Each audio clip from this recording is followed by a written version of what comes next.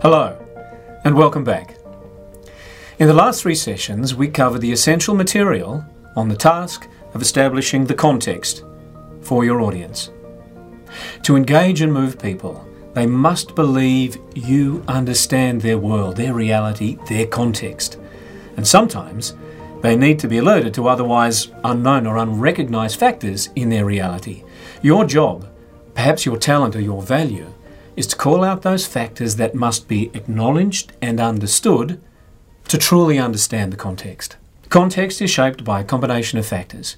Your capacity to describe the defining factors and what that combination amounts to, this is what sets your communication up for success. So, we've got a challenging market and we've got a great product. We have genuine first mover advantage, but the sales team is understaffed. Context communicated effectively is like a problem statement begging for resolution. The audience should be emotionally engaged, viscerally engaged. They should be uncomfortable with the status quo, or excited by the potential, or both. Understanding the current reality should make them itch for an alternate, better reality, hungry to hear about your vision for a more desirable future state. And then you scratch the itch. Feed the hunger by proceeding to describe the aim. The aim is what you want to achieve, that to which you aspire. It describes your ambition, the goal you seek to attain. Lots of A words. Did we land on aim because it had the fewest letters? No. It's because there is something active about aiming for something. The aim describes the most desirable future state that can be achieved through decisive action, given the context.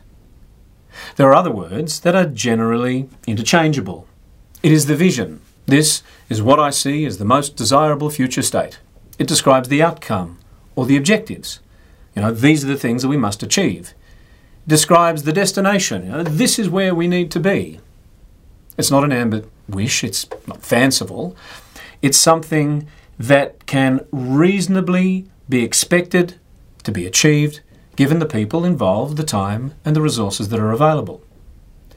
Your articulation of aim should be easy enough for your audience to follow.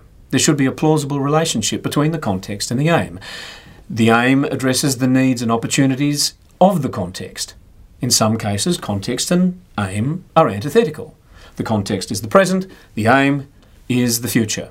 Context is what we have, the aim is what we want. If the context is, we've got a challenging market and we've got a great product, we have genuine first mover advantage, but the sales team is understaffed, our aim is to have a team who can take this product to market so that we maximise our first mover advantage.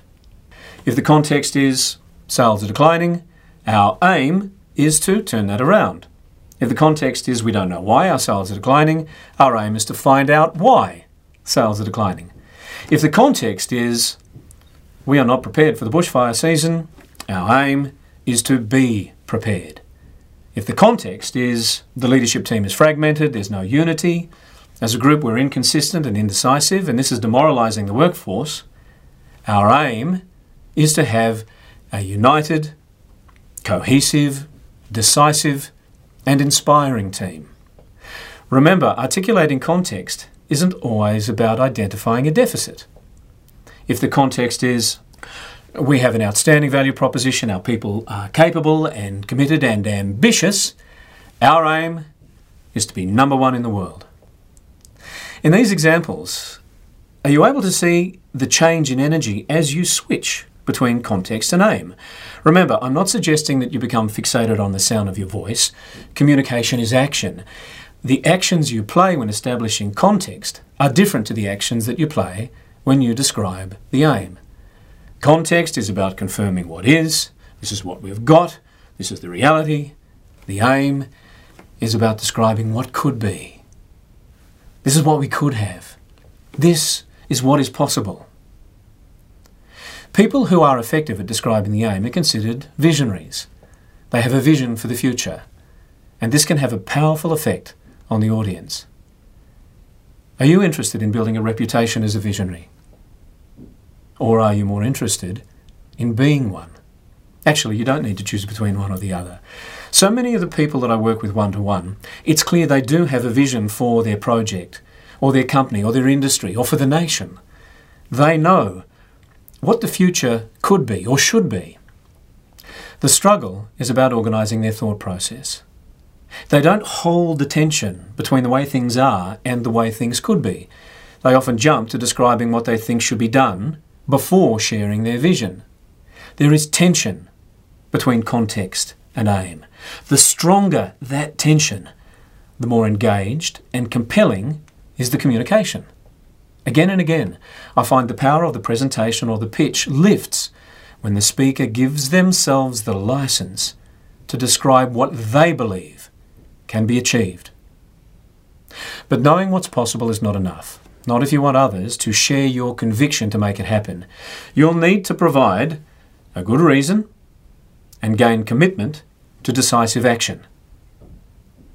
But to let your audience know what the future holds, get good at describing the future state you're aiming to achieve in terms that resonate with your audience, so they understand and believe it is possible. It could be a number. We can lift earnings to 500 million. It could be a position in the hierarchy. We will be number one. It could be about people. Zero harm. At the end of the day, everyone goes home to their family safe. And that's an aim worth achieving. The action learning exercise will give you the opportunity to practice connecting context with a compelling and inspirational aim. Again, the early examples might seem too obvious. Challenge yourself by thinking about how you could translate some of these general examples into specific business improvement scenarios that you could work with in your context. Bye for now.